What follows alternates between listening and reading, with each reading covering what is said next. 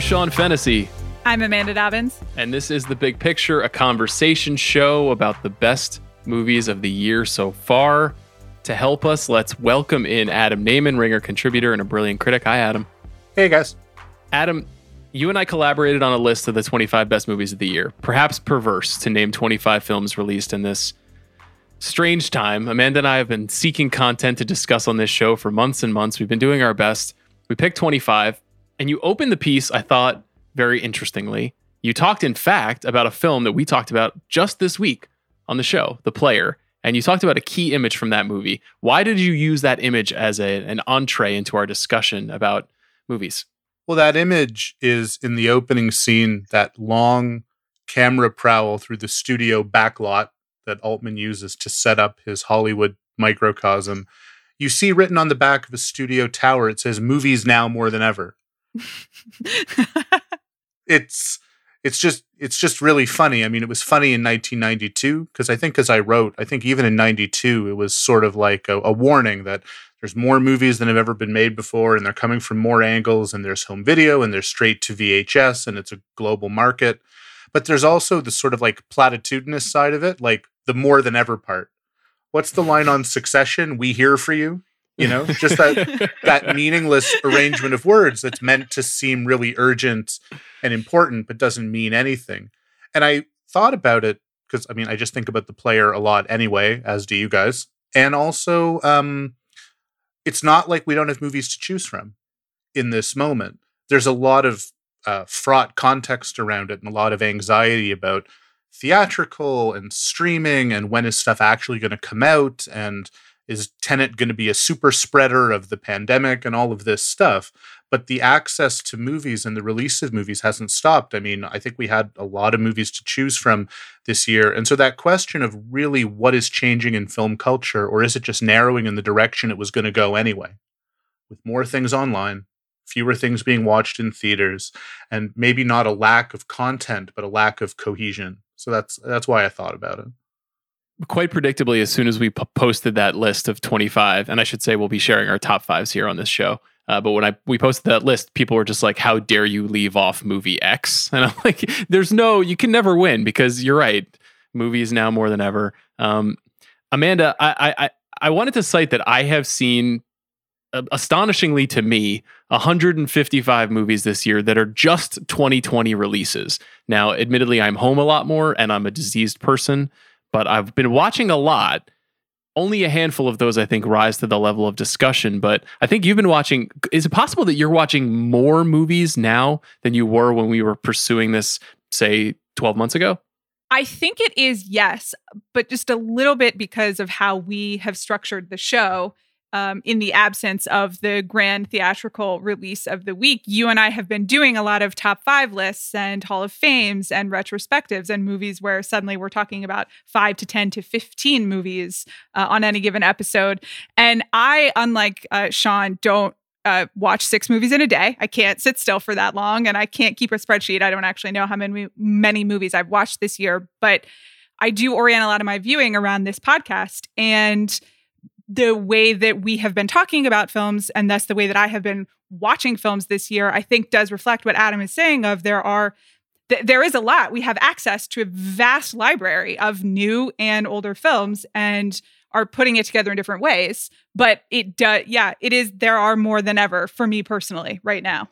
Adam, all the time on the show, we're always talking about what's the best way to watch something. So a lot of the films that we've seen this year have been released to Netflix or Hulu or HBO Max or the Criterion Channel, all of these services that are essentially premiering things at home.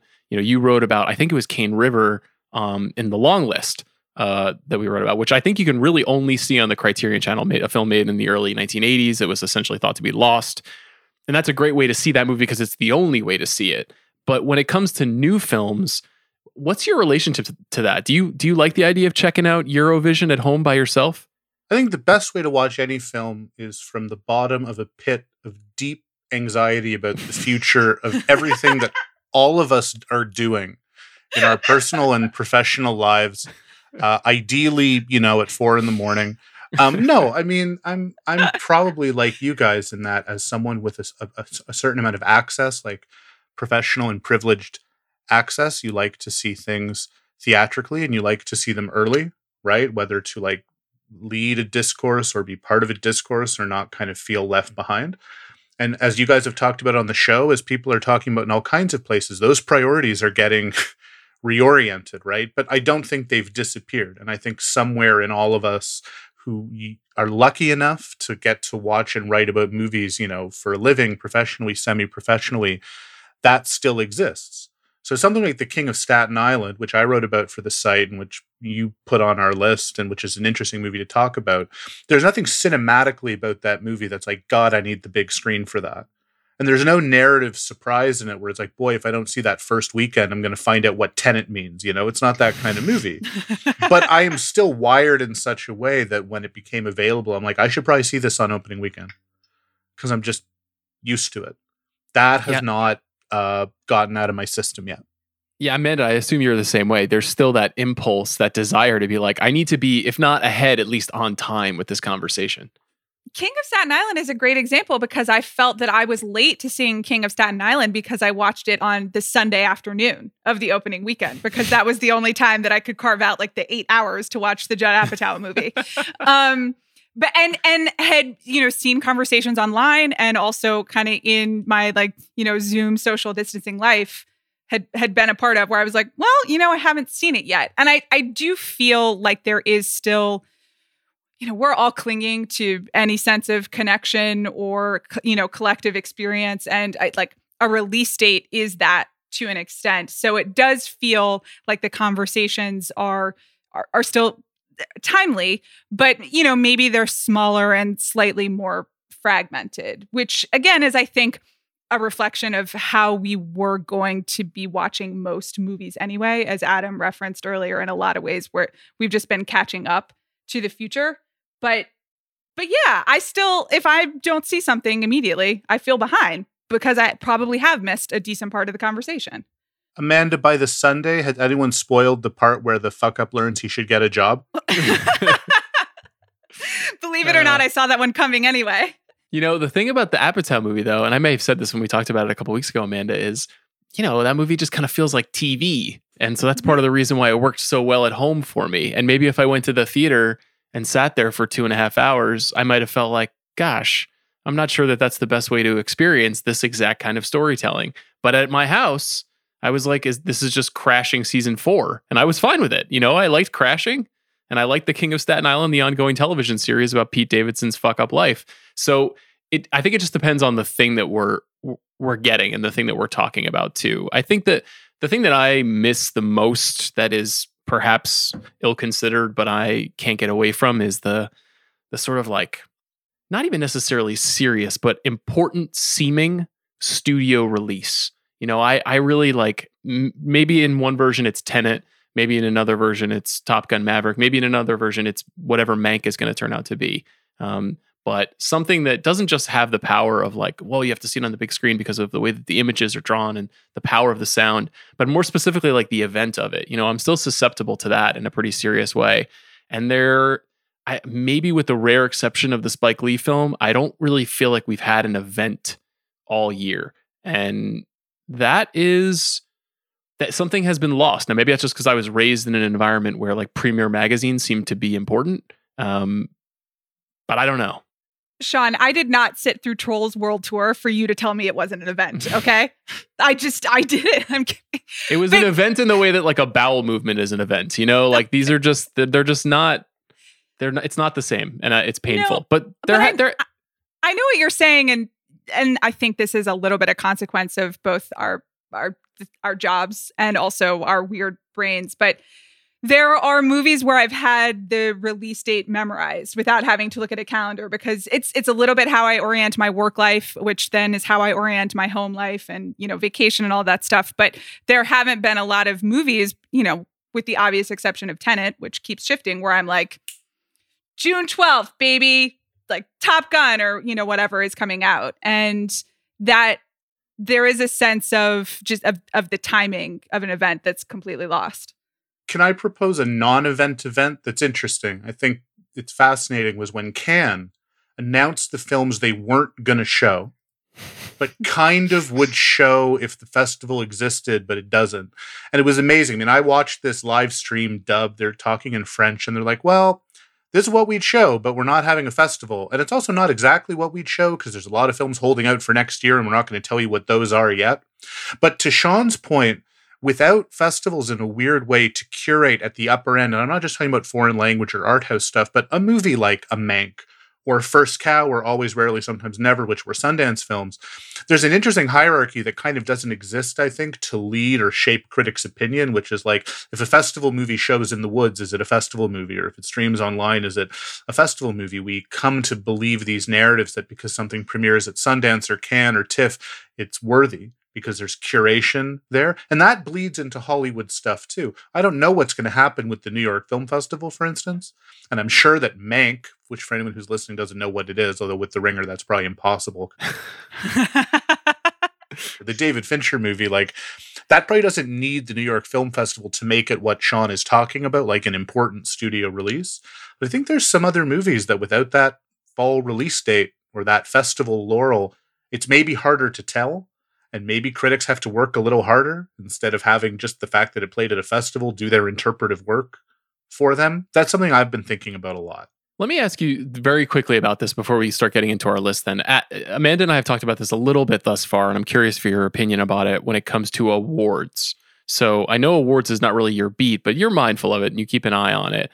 And there's some speculation that perhaps the awards conversation this year could become something closer to, if not an accurate representation of a meritocracy, because there isn't as much of that sort of, you know, that brand building going on around some of these releases. So films, you know, maybe this is completely foolish, but maybe the cream can rise to the top because there isn't so much of that, like, well, this did this at Telluride and thus it is important. Do you sense that greater films can rise to the surface and get more attention, or is it more likely to just be increasingly stratified? Yeah, I've thought about it because I'm a big, as someone who votes in a couple of critics group awards, whatever those are worth, you know, the recency effect is very real. And people really buy the idea where it's like, well, it was screened for me on December 11th. It's really good. And it's so rare. I mean, you guys are students of Oscar history. Like, is Silence of the Lambs the only film with a February release date to win Best Picture, like ever, or in the last 30 years? So with the calendar thrown out of whack like this, and release dates kind of de-emphasized and people spending a whole year playing catch-up, I mean, that's very possible. On the other hand, I still think that even if these films are released virtually or in a small way, studios and distributors are still going to backload their year with those kind of important movies. So, you know, I can't imagine what an Oscar prediction show is going to sound like in February, but the word Mank will probably come up more likely than some of the other movies on our list, whether or not Mank is actually better than them. Maybe this should just be the Mank pod going forward. I feel like that's what it is. Like, it won't be. Yeah, it will be. It almost certainly will be. Let's go to our list, because I think talking about these movies will lead us through some more conversations about these things, where these movies premiered, how we saw them, what worked and what did not work about them. So let's take a quick break before we go to our list, okay?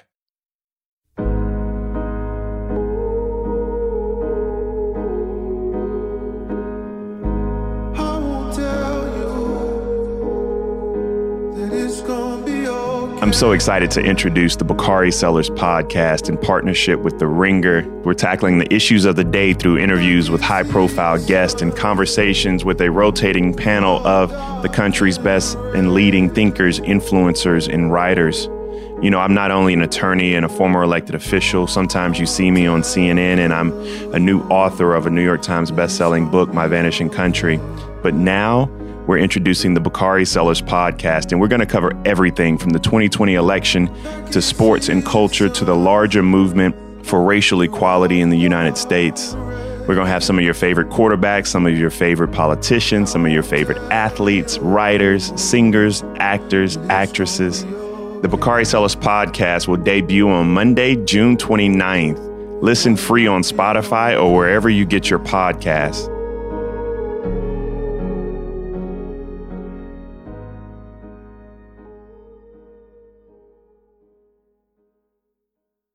Adam, why don't you start us off with your number 5?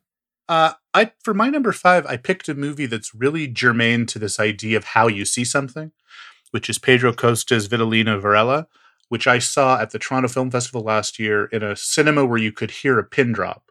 And that was because the film compels that kind of fascination. It's very quiet, minimal music, if any, natural sound, incredible realism, though a kind of stylized realism, and because it's got a very worshipful audience. Like Pedro Costa is this Portuguese filmmaker who, for a lot of people, is the absolute apex of sort of slow cinema filmmaking. He casts non-professionals who play versions of themselves. This is a story about a widow returning to her hometown and sort of picking up the pieces of her life. And it's an incredibly quiet screening because it's a quiet movie. It's a rapt audience, and I can't imagine watching it at home. I would like everyone listening to this to try watching it at home because it's available, and I'm glad that I got to put it on my list, and I think it's an extraordinary work of art, but it's an extraordinary work of art that benefits from the size of the movie screen and the concentration of sitting in a movie theater. I haven't tried watching it at home. It would be the same movie at home, but I think the experience would be, I don't want to say diminished, but different. And I mean, it's a hardcore art film and it's amazing. I hope curious listeners will give it a look.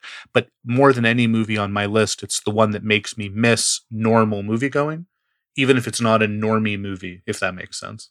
Adam, let me tell you something. I saw this movie at home and I would not recommend it. Not that I wouldn't recommend the film, but having seen Costa's movies in theaters, and I saw Colossal Youth in a theater a couple of years ago.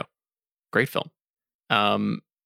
It does not have the same power, nor does the blacks in this movie. The color black and shadow is such a huge part of what he does in the story, and the movie opens essentially like draped in black.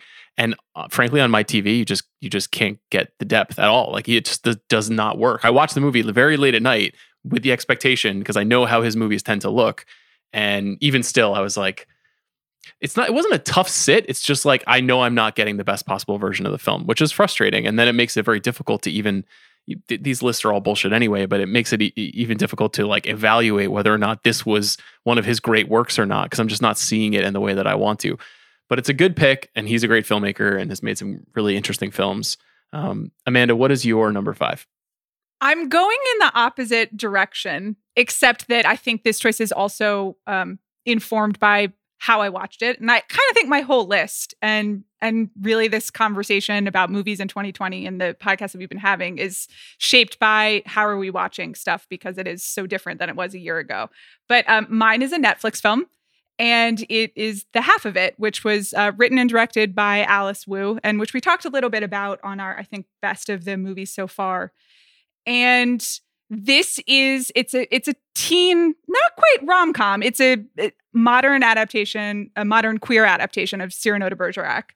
And Netflix is obviously kind of speaking to the teen market. It's speaking to a lot of markets, but these rom-com-y romantic movies aimed at a younger audience that Netflix desperately wants to develop have become kind of a trademark, and they aren't always done very well. They are often very cheap. They are often like aimed at squarely at 15-year-olds. And listen, I was a 15-year-old once and it was really tough, but I don't want to live like that anymore or consume movies in that way. And I thought The Half of It is proof that movies like this, can be smart and well made and sentimental and funny, and that they don't have to be the lowest common denominator version. That this is a vision of what like a great Netflix teen movie can be. And we need those too, because we're going to get a lot more Netflix teen movies.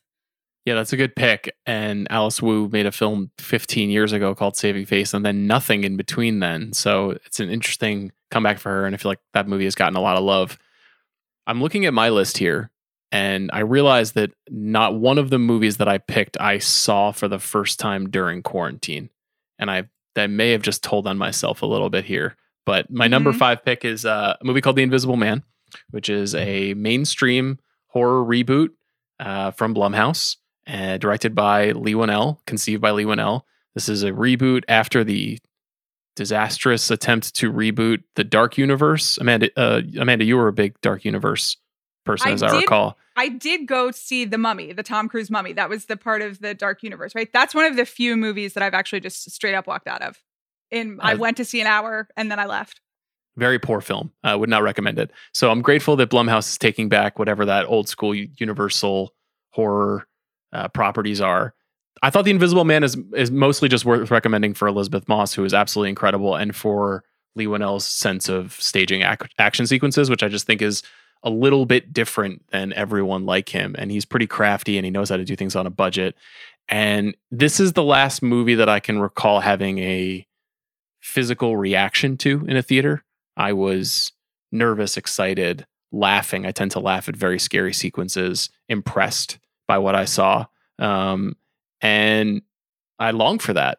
And The Invisible Man is not going to end up on my 10 best of the year list. I pray to God it won't. But it was a good time at the movies, and I long for that. So that's my number 5. Adam, you want to give us your number 4? Yeah, my number 4 is a movie I know that you like too. I don't know, Amanda, if you saw it, which is Bacurau by Kleber Mendonça Filho, the Brazilian director who's 3 for 3 as far as I'm concerned, with that, Aquarius, and Neighboring Sounds. And this is a film that can really fool you, because it seems at first like a somewhat naturalistic sort of village portrait. The kind of film that travels. It has one kind of transnational quality, which is like, oh, here's a slice of life. But its other transnational quality that, would get it to play around the world is that it's just like an action movie. And not just that, it's one made under the sign of John Carpenter. Like this is his version of Assault on Precinct 13, with a little bit of They Live, with this sort of odd flying saucer drone that you see. And it's essentially about a small town whose inhabitants are being hunted for sport by wealthy interlopers. And there's a political allegory in there, and there's a cultural metaphor in there, and there's an amazing blend of, I think, realism and poetry and genre cinema excitement. And for me, I guess it's one of the 2 movies on my list that like Sean says with Invisible Man, are just really well staged, well directed genre films. I'm just very impressed by the direction, maybe more than I'm engaged with them emotionally, or at least in the case of Bacurau, I think it's a little bit of a cooler technical exercise of a movie, but really, really well made. And again, something that I saw at the Toronto Film Festival with a whooping audience, which helped a lot. Yeah, I regret not being able to see it with a big group of people. I think Amanda and I both really like this movie. We've talked about it a couple of times, and I didn't get a chance to see this in theaters, unfortunately, and I really would have enjoyed that. It also points out to me that there are no movies on our lists that all 3 of us agree on. But this one would be pretty near the top of mine, so I feel like there could be a universe in which number 6 for Amanda and I is both Bacurau. Yeah, this is certainly on the honorable mention for me. And I will also say I watched both Bacurau and Invisible Man at home, and I found Bacurau to be the tension was communicated, and the what's going on here, it was engrossing in a way that I would have liked to see it on a big screen, but it does work at home, which it says something in 2020. Very effective, very cool movie. I would recommend it to anybody who likes movies, but especially the John Carpenter shout is important, because that's a big influence. Amanda, what's number 4 for you? I rearranged my list at the last minute, so I don't know if you guys checked the doc before we recorded. Anyway, I because no one else did, and because I thought this was needed to be on our list, I put The Five Bloods on the list, which is obviously Spike Lee's film that debuted on Netflix and that we devoted a podcast to, and that has gotten a lot of conversation. And I think in terms of what the future of movies looks like and how we're going to see big event movies and what they can encompass, it's obviously the movie of 2020. There is obviously also, it is speaking to, maybe it's representative of a moment in America right now, in a reckoning, even though it's speaking to, a larger American experience. And I think it's also just the performance of the year from Delroy Lindo. And it's extraordinary. And I have been thinking a lot about the way in which I watched Five Bloods and the way in which I revisited Five Bloods, because that's something I can do because it lives on Netflix. And so there are certain scenes that I did revisit, and you can Please don't do this. Please watch the whole movie. But you can go back and kind of watch that last climactic Delroy Lindo speech in the woods, the jungle. There are lots of trees, and I have done that, and it'll really stay with you. So it is powerful as scenes, and also obviously just a real achievement as a full movie. That's something we've talked about a lot, Adam, recently, is the Netflix movie that works effectively in bits and pieces. You know, neither of us put the movie Extraction on our list, but if this was the top 5 action sequences of the year so far, there would be a couple of sequences from Extraction that would have made my list. Da 5 Bloods, I think, is like a fascinating achievement. It probably needed to be edited a bit more, candidly. Has a lot of kind of stray storylines, but I completely agree about Lindo. I know you do too, because you wrote about him so well. What else? Can you share a little bit more about what you thought about Da 5 Bloods? I was amazed at how fully it commits to just being a performance showcase for him in the home stretch, because you've got this idea of an ensemble encoded even into the title, right? Where depending on how you look at the movie, there's 5 bloods, 4 bloods, 6 bloods.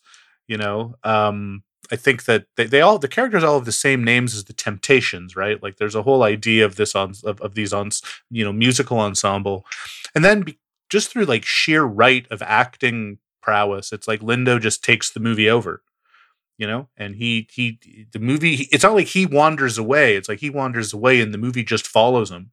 And when it goes back to everyone else, it's like it's dying to get back to him again. And then it goes back to everyone else. It's like, no, let's go to Delroy Lindo again. And I think that Lee recognizes he has a great actor in a really powerful role. Like the role is powerful even without dialogue, like just on a semiotic level, like this giant guy in a red cap, you know, with all this pent up everything. He's just so compelling to just see.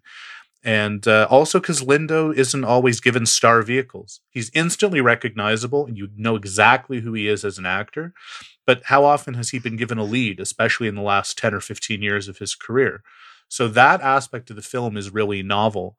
I'm like Sean in that I think it's flawed. I don't even know if I think that it's too long. I think that on some level it's too much. There's a lot of everything. But I think Spike is a maximalist filmmaker, so I can't complain. The next subtle Spike Lee movie will be the first one. That's in 35 years.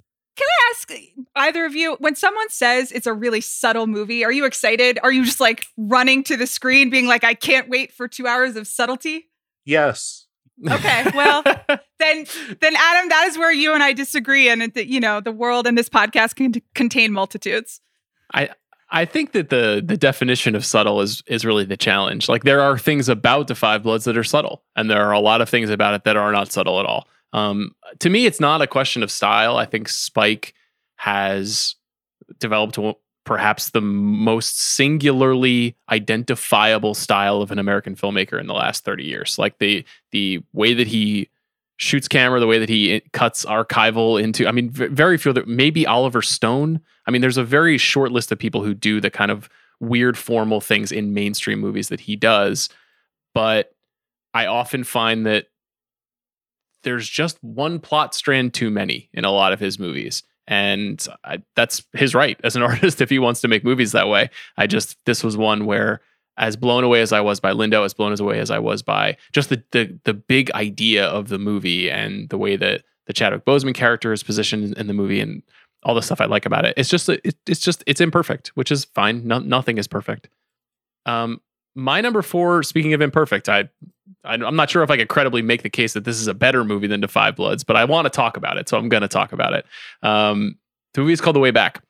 It's a really old school star vehicle. It stars a guy named Ben Affleck, one of the patron saints of the big picture. And this feels like a movie from another time.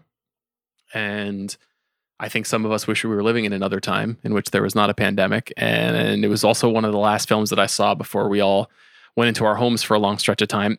And I like it just specifically. Well, I like the movies of Gavin O'Connor, who directed this movie, who makes the kind of, he's a master of the male weepy, usually with a sports bent. I like just Affleck taking on roles like this that are active commentary on the self.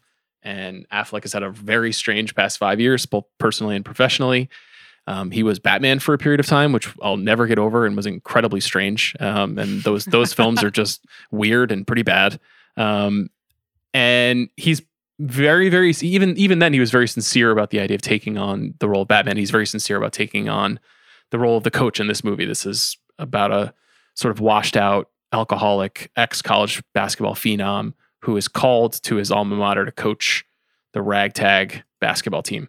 And I think I wrote, Bad News Bears meets The Lost Weekend. And that is kind of a oversimplified reduction of the story, but this movie is kind of an oversimplified reduction of a lot of themes we've seen before. I just really liked it for Ben Affleck and what Ben Affleck was doing in it. And I liked him committing to this very sad, burly, defeated man. And if we're talking about dying white masculinity in 2020, and we are a lot, this is an adequate representation of the insufficient power of white masculinity. This is a person basically degrading himself and saying it's my fault. I have a lot of flaws in public. That's uncommon amongst movie stars now. It's maybe not uncommon on their Twitter feeds, but it is uncommon in the actual work that they do in Hollywood. So I'm a fan of The Way Back, and I'm not ashamed to admit it. Crickets from the rest of you. Number 3, Adam. No, I wrote about it for the site, and I kind of like it too. I'll say this. Amanda, did you see the movie?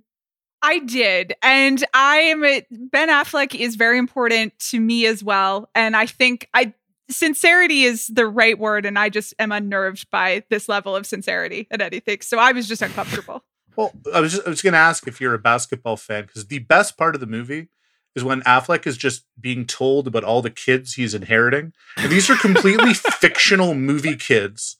But the assistant coach is like, this guy's got a good first step, but he doesn't really play defense. And then someone else is like, guy sets a good screen. I'm like, I watched this for 5 hours.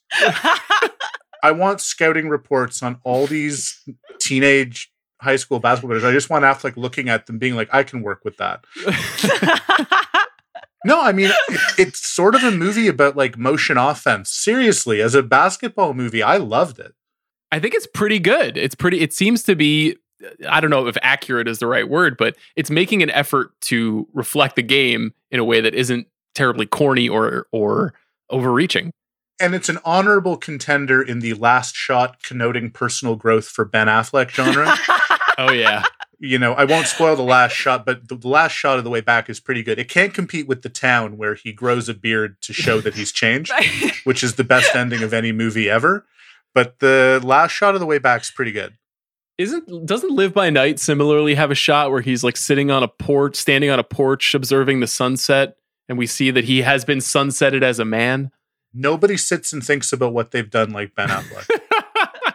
He's the best. I love him very much. Okay, Adam, what's your number 3? What is my number 3? I think my number 3 is a movie that I think we all like, and is an answer to Amanda's question of whether I'm excited by subtlety, which is First Cow by Kelly Reichardt, the queen of subtlety. And that's not sarcastic. I mean, she is the most congenitally understated of the great American filmmakers to me. She's not a formalist. She doesn't push her personality all over her work. And yet you would not mistake a second of her films for anybody else. And I love her so much. I mean, the run that she's had since River of Grass, and the way that she keeps variations on the idea of what it is to be American, to live in America. And here she takes it right back to the primal scene of the country being founded, basically. And that entrepreneurial spirit that's part of it in the form of these two guys trying to, without spoiling the movie, you know, the title's not a metaphor. There is a first cow. And these two guys are trying to figure out how to best use it.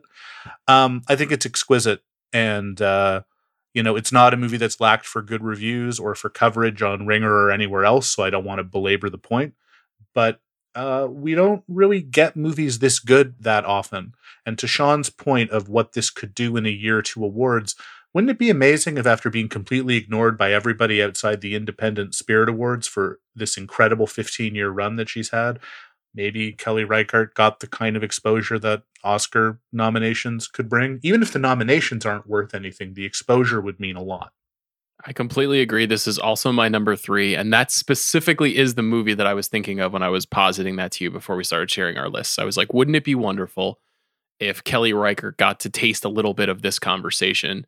Because that would help lead to people discovering more of her films. You know, I don't know if First Cow is necessarily my favorite of her movies, but it is very much one of her movies. It is distinguished very clearly in terms of the way that it's paced, in terms of the way that it's written, the kind of story that it's about. It's a very sort of like ecologically minded friendship movie, and she makes a lot of those. And she's really, really good on relationships. And you pointed out in your review how good Orion Lee is in the movie, and John Magaro too. The two leads are like incredible. Their chemistry is incredible. The portrait of their friendship is amazing. This is a really pretty special movie. I'm a huge fan. So I'm glad to see it on your list too. Amanda, what's your number 3? My number 3 is a movie that you have covered on the podcast, Sean, but that we didn't get a chance to talk about. And it is On the Record, the documentary by Kirby Dick and Amy Ziering, which debuted on HBO Max after some events around its release. And it is a documentary about the allegations of sexual assault made against Russell Simmons. And it follows and features many survivors and activists and journalists and academics, but it features primarily on a woman named Drew Dixon, who's a former A&R executive at Def Jam. And it's about Drew Dixon deciding whether she wants to share her story. And the way the film came about is that Drew Dixon eventually did participate in a New York Times piece about allegations against Russell Simmons. But the filmmakers are with her as she's deciding whether to participate in that story. And they are kind of following that process. And, this is a Captain Obvious statement since it's literally in the title, On the Record. But I think I realized how rarely we see the process of that decision making, and that, we all intellectually understand the courage that it takes for a survivor to share their story, but you don't actually see that in real time. And I thought it was a pretty extraordinary document of that decision and that process, and also specifically what that decision means for Drew Dixon as a Black woman. And there is a sequence, or about 15 minutes in the documentary, when she is explaining the decision that she's making in the context of being a Black woman. And so are many of the journalists and academics. And, it's extraordinary. And I've thought about that sequence a lot. And it talks a lot about what it would mean, just because of the way Black women have been failed by America, but also the way that the Me Too movement, which was founded by a Black woman, Tarana Burke, but white women have been the face of it mostly in Hollywood. And so they're talking about what it would mean to participate in that. And I think it's so essential. And, I've talked a lot about how much I enjoyed the book She Said, which was written by Jodi Kantor and Megan Twohey, and it's about the Weinstein story and how they put that together. And, and that's one side of how these stories and these movements come together. But I think On the Record shows such like an essential other side, the side of the survivors. And I have continued to think about it probably more than any other movie I've seen this year. I wonder if the conversation around this movie, which I would say has not been as fervent as I thought it would be different if it didn't debut the day that HBO Max came out, when all of that stuff just showed up. If they had just waited 2 or 3 or 4 weeks, because I feel like I've personally had more conversations about Oprah pulling out of her producerial role in the movie than I have about the actual movie. And everything you just said is something that you and I have not even talked about on this show. And I did talk to Kirby and Amy about the making of the movie and some of the controversies around it, but it's a very good film. It's a very necessary film. I have just a little bit of experience working in rap journalism and being around some of the folks that are featured in that movie, and having interviewed a couple of the folks that are featured in that movie. And, it's a story that's pretty untold. The way that the music industry operated between 1985 and 2010, basically, is worthy of attention. So it's a great pick. Adam, I believe you and I have the same number 2, because you and I had the same number 3. I had First Cow, and I think we both have The Vast of Night at number 2. Is that correct? Yeah, we do. So why don't you start on The Vast of Night, which we have spoken about on this show 0 times. And even though it's probably, I've now seen this movie 3 times this year, which is the most of any movie I've watched this year. So why don't you tell me why you think it's an important movie? I mean, I think as critics, we should never pretend that we're talking directly to filmmakers. Even when we're interviewing filmmakers, sometimes we're part of an apparatus, right, of promotion. You know, your job is interpretive. You don't tell filmmakers what to do. That said, Andrew Patterson, if you are listening, I've not met you, I don't know you, and I haven't written about your film at length. I hope whatever you do next, it's not too expensive. Because there is such economy of skill in this movie. And it is in an expansive, often expensive genre, which is science fiction, but it doesn't need it, you know? And I'm reminded, and if it sounds like I'm dancing around saying the plot of this movie, it's because if you guys haven't talked about it and it's on Prime, I don't want to spoil it, but it's a science fiction movie. You can't help but call it Spielbergian to some extent. But what it reminds me of, not the plot or even the style, but its existence, it reminds me of why people loved Sam Raimi and Peter Jackson, and to some extent, you know, the very first Christopher Nolan movie following, where it's like, this guy just knows how to make a movie.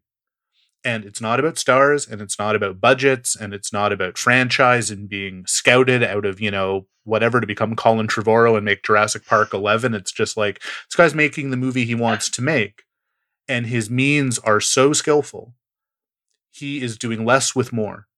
And I feel like we don't really have a situation where young genre filmmakers get to do less with more for very long. It's like you show that you can do less with more once, and then people throw more at you. I cannot think of a movie that would make me think someone is being hired to make something big like this in a long time. This is like, hire this guy. But I hope not. I just hope that he gets to make a couple of more movies that show this kind of necessity is the mother of invention brains. Because, man, is this movie well made for what it is. I agree. I think the thing is, it's not a trick shot either. And I don't just mean the way that it's filmed. It's the way that it's certainly the way that it's conceived and the kind of story and the kind of fealty it has to the Twilight Zone and some things that come before it. But also the writing is exceptional. There are 2 long monologues in this movie that are absolutely riveting. The performances are great. It also does one other thing that I really love, and I love when you see a first-time filmmaker who's not too worried about making you feel comfortable in his story. He doesn't over-explain himself at the outset. We just dive headlong into this story, and we meet these characters, and they are off, and they are on whatever their small adventure inside this very small world is. And I agree. I mean, he's like amazingly confident as a director. He's a great writer. He obviously has a great eye. He was kind of handpicked. I believe it was at Slamdance of 2019 when this movie first premiered by Soderbergh. Soderbergh saw this movie at that festival and said, this guy's going to do great stuff. And then I think that's how the film ended up with Amazon Prime, is that it was recommended to a handful of people. But I'm with you though. I hope he's not, you know, shortly taking over like Bumblebee 2, Rise of the Bees or whatever. Like I want to see him make something that costs like $22 million and not $122 million, because that is how we've seen some of our favorite directors who go on to bigger things grow. Like I thought, well, I mean, you can't help but think of Spielberg because we're conditioned anytime there's a flashy debut to be like, well, that's the apex of what this might be. But the Spielberg that I thought of is not the obvious one. I mean, you can't think of of the movie without thinking of Close Encounters a bit. But I actually just thought of Sugarland Express, where it's like that movie had nothing but the fact that Spielberg was such a gifted director going for it. And the Sugarland Express's entire appeal is just that choreography of roads and cars and bodies. And as you say, just plunges right into the story. Like it doesn't have a track record behind it. And it's amazing to watch a movie like Vast of Night, which is small and modest. You could argue it's not about very much. It's not an allegory of anything, though it's very smart about the period and reminded me a little bit of The Iron Giant in that way. But where you are just like, as you were saying, 2 seconds in, you're like, I am in such good hands. These actors are good, and it feels like they're in a real place, and it just flew by. It's a delight. I got to talk to Andrew Patterson. I got to get him on the show. I don't know why we skipped over this. In fact, David Koepp, when he was on the show last week, a person who knows from Spielberg, was like, if you haven't seen this movie, go see it. That was his big recommendation. And I feel similarly, so I'm glad we got a chance to talk about it. Amanda, number 2. I believe is also an important movie on Adam's list. So I'll let you both talk about it. What is number 2? Well, my number 2 is Adam's number 1, so I'll announce it and then let him speak to the people. It is The Assistant, written and directed by Kitty Green. I mean, yeah, what a piece of direction, right? It's another answer to Amanda's question about like, is subtlety exciting? It's like, it sure is. Like, this is a really minimalist movie, and it's almost like for the first 15 minutes, it's like an abstract film about like what it is to be the first person into the office, opening drawers and turning on lights and laying stuff out. And the way that expands into just this portrait of subordination and complicity is, I think, astonishing. Yeah, I would agree with that. You know, ever since you were talking about subtlety in First Cow, I was reminded that you're a great film critic, and also that film criticism helps us understand ourselves. And I actually really did enjoy First Cow, but there's a reason that it was on both of your lists and it's not on mine. And I guess I think of The Assistant as subtle. It is certainly like slow building tension. There are one or two, and really just one showy scenes, and it's really more of a showy performance by Matthew Macfadyen, who we know as Tom from Succession, or the Mr. Darcy from the 2005 Pride and Prejudice, which I think he is unfairly maligned for. I think it's very good, Mr. Darcy. But anyway, he is the person who gives voice to a lot of the unspoken fears and assumptions and complicity and powerlessness of the Julia Garner character. And he's not doing Tom from Succession, but there is like it's very memorable and a very upsetting performance that kind of just grabs that scene is when the movie grabs you and it's like, this is what's happening. And it only has to do it in that one scene for you to understand everything that's going on. But I have also thought about this movie a lot. I guess it's a movie where, quote, nothing happens, but it also, like an entire world happens within the span of that one office. And that's very difficult to pull off. Well, that's what I mean, I when you say a world, like, you know, we think about world building in terms of these extended cinematic universes and all these parallel lateral storytelling platforms. And, you know, you got to watch the end credit scene on Agent of S.H.I.E.L.D. to get whatever's happening in the movie. And I mean, you know, the Assistant is a fully realized universe. The posters for the not quite real Miramax movies that are in the background, the way Patrick Wilson is just in the elevator, because it's like, well, Patrick Wilson came into the office today. You know, it's got... I forgot about that. And he's not, no one says, hey, it's Patrick Wilson, but you imagine, even if he's not supposed to be Patrick Wilson, that's who he is.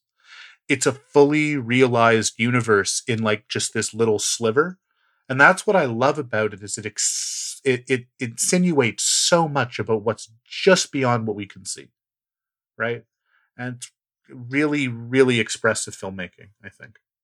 And again, would love to see her get some real end of year acclaim for it, instead of what would have happened in a normal year, which is it's a good movie that plays at Sundance and then everyone's talking about fall movies. Yeah, I wandered into this movie at Telluride last year and with no plan and no expectation, and didn't really know what it was about. And I knew Kitty Green only from, I think, Casting JonBenet was her previous film, which is this sort of like doc hybrid that was on Netflix about JonBenet Ramsey, and did not expect to see what I saw. Really liked it. It feels like I've been living with it for a long time. It's an odd movie to say I liked it. It's a very harrowing, very intimate portrait of a person who is, you know, you use the word subordination, Adam, and like being at the beck and call of a monster is a big part of this story. And it's a pairing with On the Record in a lot of ways. You know, a lot of what her character sees in this film and the way that she experiences the workplace feels really in concert with those movies. So it's a great pick for both of you guys. Amanda and I happen to share number 1. So let's talk about that right now. It's nice. The lists all come together at the end. It's very sweet. We didn't plan it. Well, didn't we though? Did we not coordinate? Was there not some forethought? I don't know. I don't really think that I changed my number 1 or number 2 based on your choices. And I don't think Adam did. I don't want to speak for Adam. Adam, did you adjust? I just can't believe you both picked Eurovision. No. You got ahead of me. I was going to make the Guy Ritchie's The Gentleman joke, and you really you lapped me on that one. Okay, we could go Amanda, all what's day number on 1? Tell me. Yeah, it's none of those funny movies. It's another very sobering and effective and possibly subtle movie called Never, Rarely, Sometimes, Always, which was directed by Eliza Hittman. And Sean, you and I have talked about this movie on the podcast before. And I think it was also one of the last films that I saw in theaters or like at a screening before quarantine. And it is about a young woman who lives in Pennsylvania, and she travels to New York to get an abortion, and that's it. That's the movie, and it's almost like a procedural, but in the sense of you are following the process of that happening, not in the sense of it's like CSI, Pennsylvania or whatever, and it is just brutal and effective. And part of what's effective about it is that it is very much about this young woman and her experience, but it also is about illustrating a system and the consequences of a system and of choices and what that means for individuals in this case, in terms of abortion laws in this country. And I just found it extraordinary for a number of reasons. Movies like this don't get made anymore. Like movies like this don't get made. I was going to say anymore, but I mean, it is not how you would expect an abortion movie made in Hollywood to be told. And I think it's pretty extraordinary. Hittman is a really interesting filmmaker. Her last movie is Beach Rats. It's a film we may have talked about on this show at some point. She makes an increasingly rare kind of independent cinema. This movie is, funded by Focus Features, which is owned by Universal, which is owned by Comcast. So it's not as though she raised the money for this film on Patreon, but, Focus as a sort of independent arm of a mainstream company, even by their even by their standards, this is unusual. It's issue driven, but it's not preachy. It's empathetic, but it's not sentimental. It's completely riveting, even though it does not conform to the standards of sort of like narrative filmmaking that makes people feel comfortable. It is a slow burn movie that is entirely focused on this woman who's played by Sydney Flanagan. Incredible performance by her. And Eliza Hittman knows that you shouldn't turn the camera off during the moments when you might otherwise turn the camera off. So, to Adam's theme of subtlety throughout this conversation, there are certainly moments where, the titular moment in the movie when she sits down and has a conversation with a counselor before she has the abortion, we hear those words in the title. That's a very clear, purposeful scene that is a part of the narrative storytelling. But there are a lot of scenes in which the camera is just sort of gazing at her as she is evaluating what's going on in her mind and the decisions that she's making. And it's not easy to do things like that and to make that compelling. And Hittman has a profound way of showing the internal struggle of young people. Like that's something that has come through in all three of her movies. So it's a pretty special movie. Adam, you wrote about this, I believe, for the site. I wrote about it for the site and I like it a lot. And even if it's not in this version of a top 5, I think it's going to end up being a film of the year. There's a review by a really smart colleague of mine that's not out yet, my friend Courtney Duckworth, who's reviewing it for the new issue of CinemaScope, which is a positive review, but it's also steeped in a tiny bit of ambivalence that flips around Hittman's subtlety, which is the fact that in some ways you don't really get to observe some aspects of just life and personality in this movie because that's so stripped away that in not being an issue movie, it also just is very single-mindedly an issue movie. And it's not meant as a criticism of the movie. It's just something I hadn't noticed a lot of the reviews talk about before, which is sometimes what's lost by how much gets stripped away in terms of spontaneous behavior or anything that's not related directly to the process or theme that the movie is about. But great performance, great casting, incredible sense of realism and naturalism, which she has in her other movies, and in its way is a very political film, right? Just by being about impediment and about, how difficult it is even to, when you supposedly can make the choice, to follow through on that choice. So I respect the hell out of it, and she's a really good director. You get a lot of people get compared to Claire Denis, which is like, the highest praise I think you could give a filmmaker, and 5 times out of 6 you're like, that's misapplied. Makes sense with her. If there's an American filmmaker working who has some of what Claire Denis has, I think it's Eliza Hittman. I look back at the list that we made, and these are, meaningful films, thoughtful. They're all well made. We would recommend all of them to everybody listening. There's not a lot of like fun movies on this list, guys. There's not a lot of romps. There's not a lot of comedy. There's not a lot of feel good. And I that's probably representative of the moment and perhaps our own personal states of mind, and also maybe just the movies that we got this year so far. But is there any other reason why you think we've been in the depths of pain, struggle, and oppression through this conversation? This conversation in particular, because I've had a great time. I think more the subject matter, not the time spent. Well, because we don't have a summer movie season. Yeah. The romps are not that Christopher Nolan has never made a romp, and I think if he were to use the word romp, he would break out in hives. But we don't really have summer movies. That silly season has been compromised, right? So that's one reason why. I don't know if there's maybe something else that I'm missing, or if it's just the comedies haven't been funny or the romps have been kind of bad.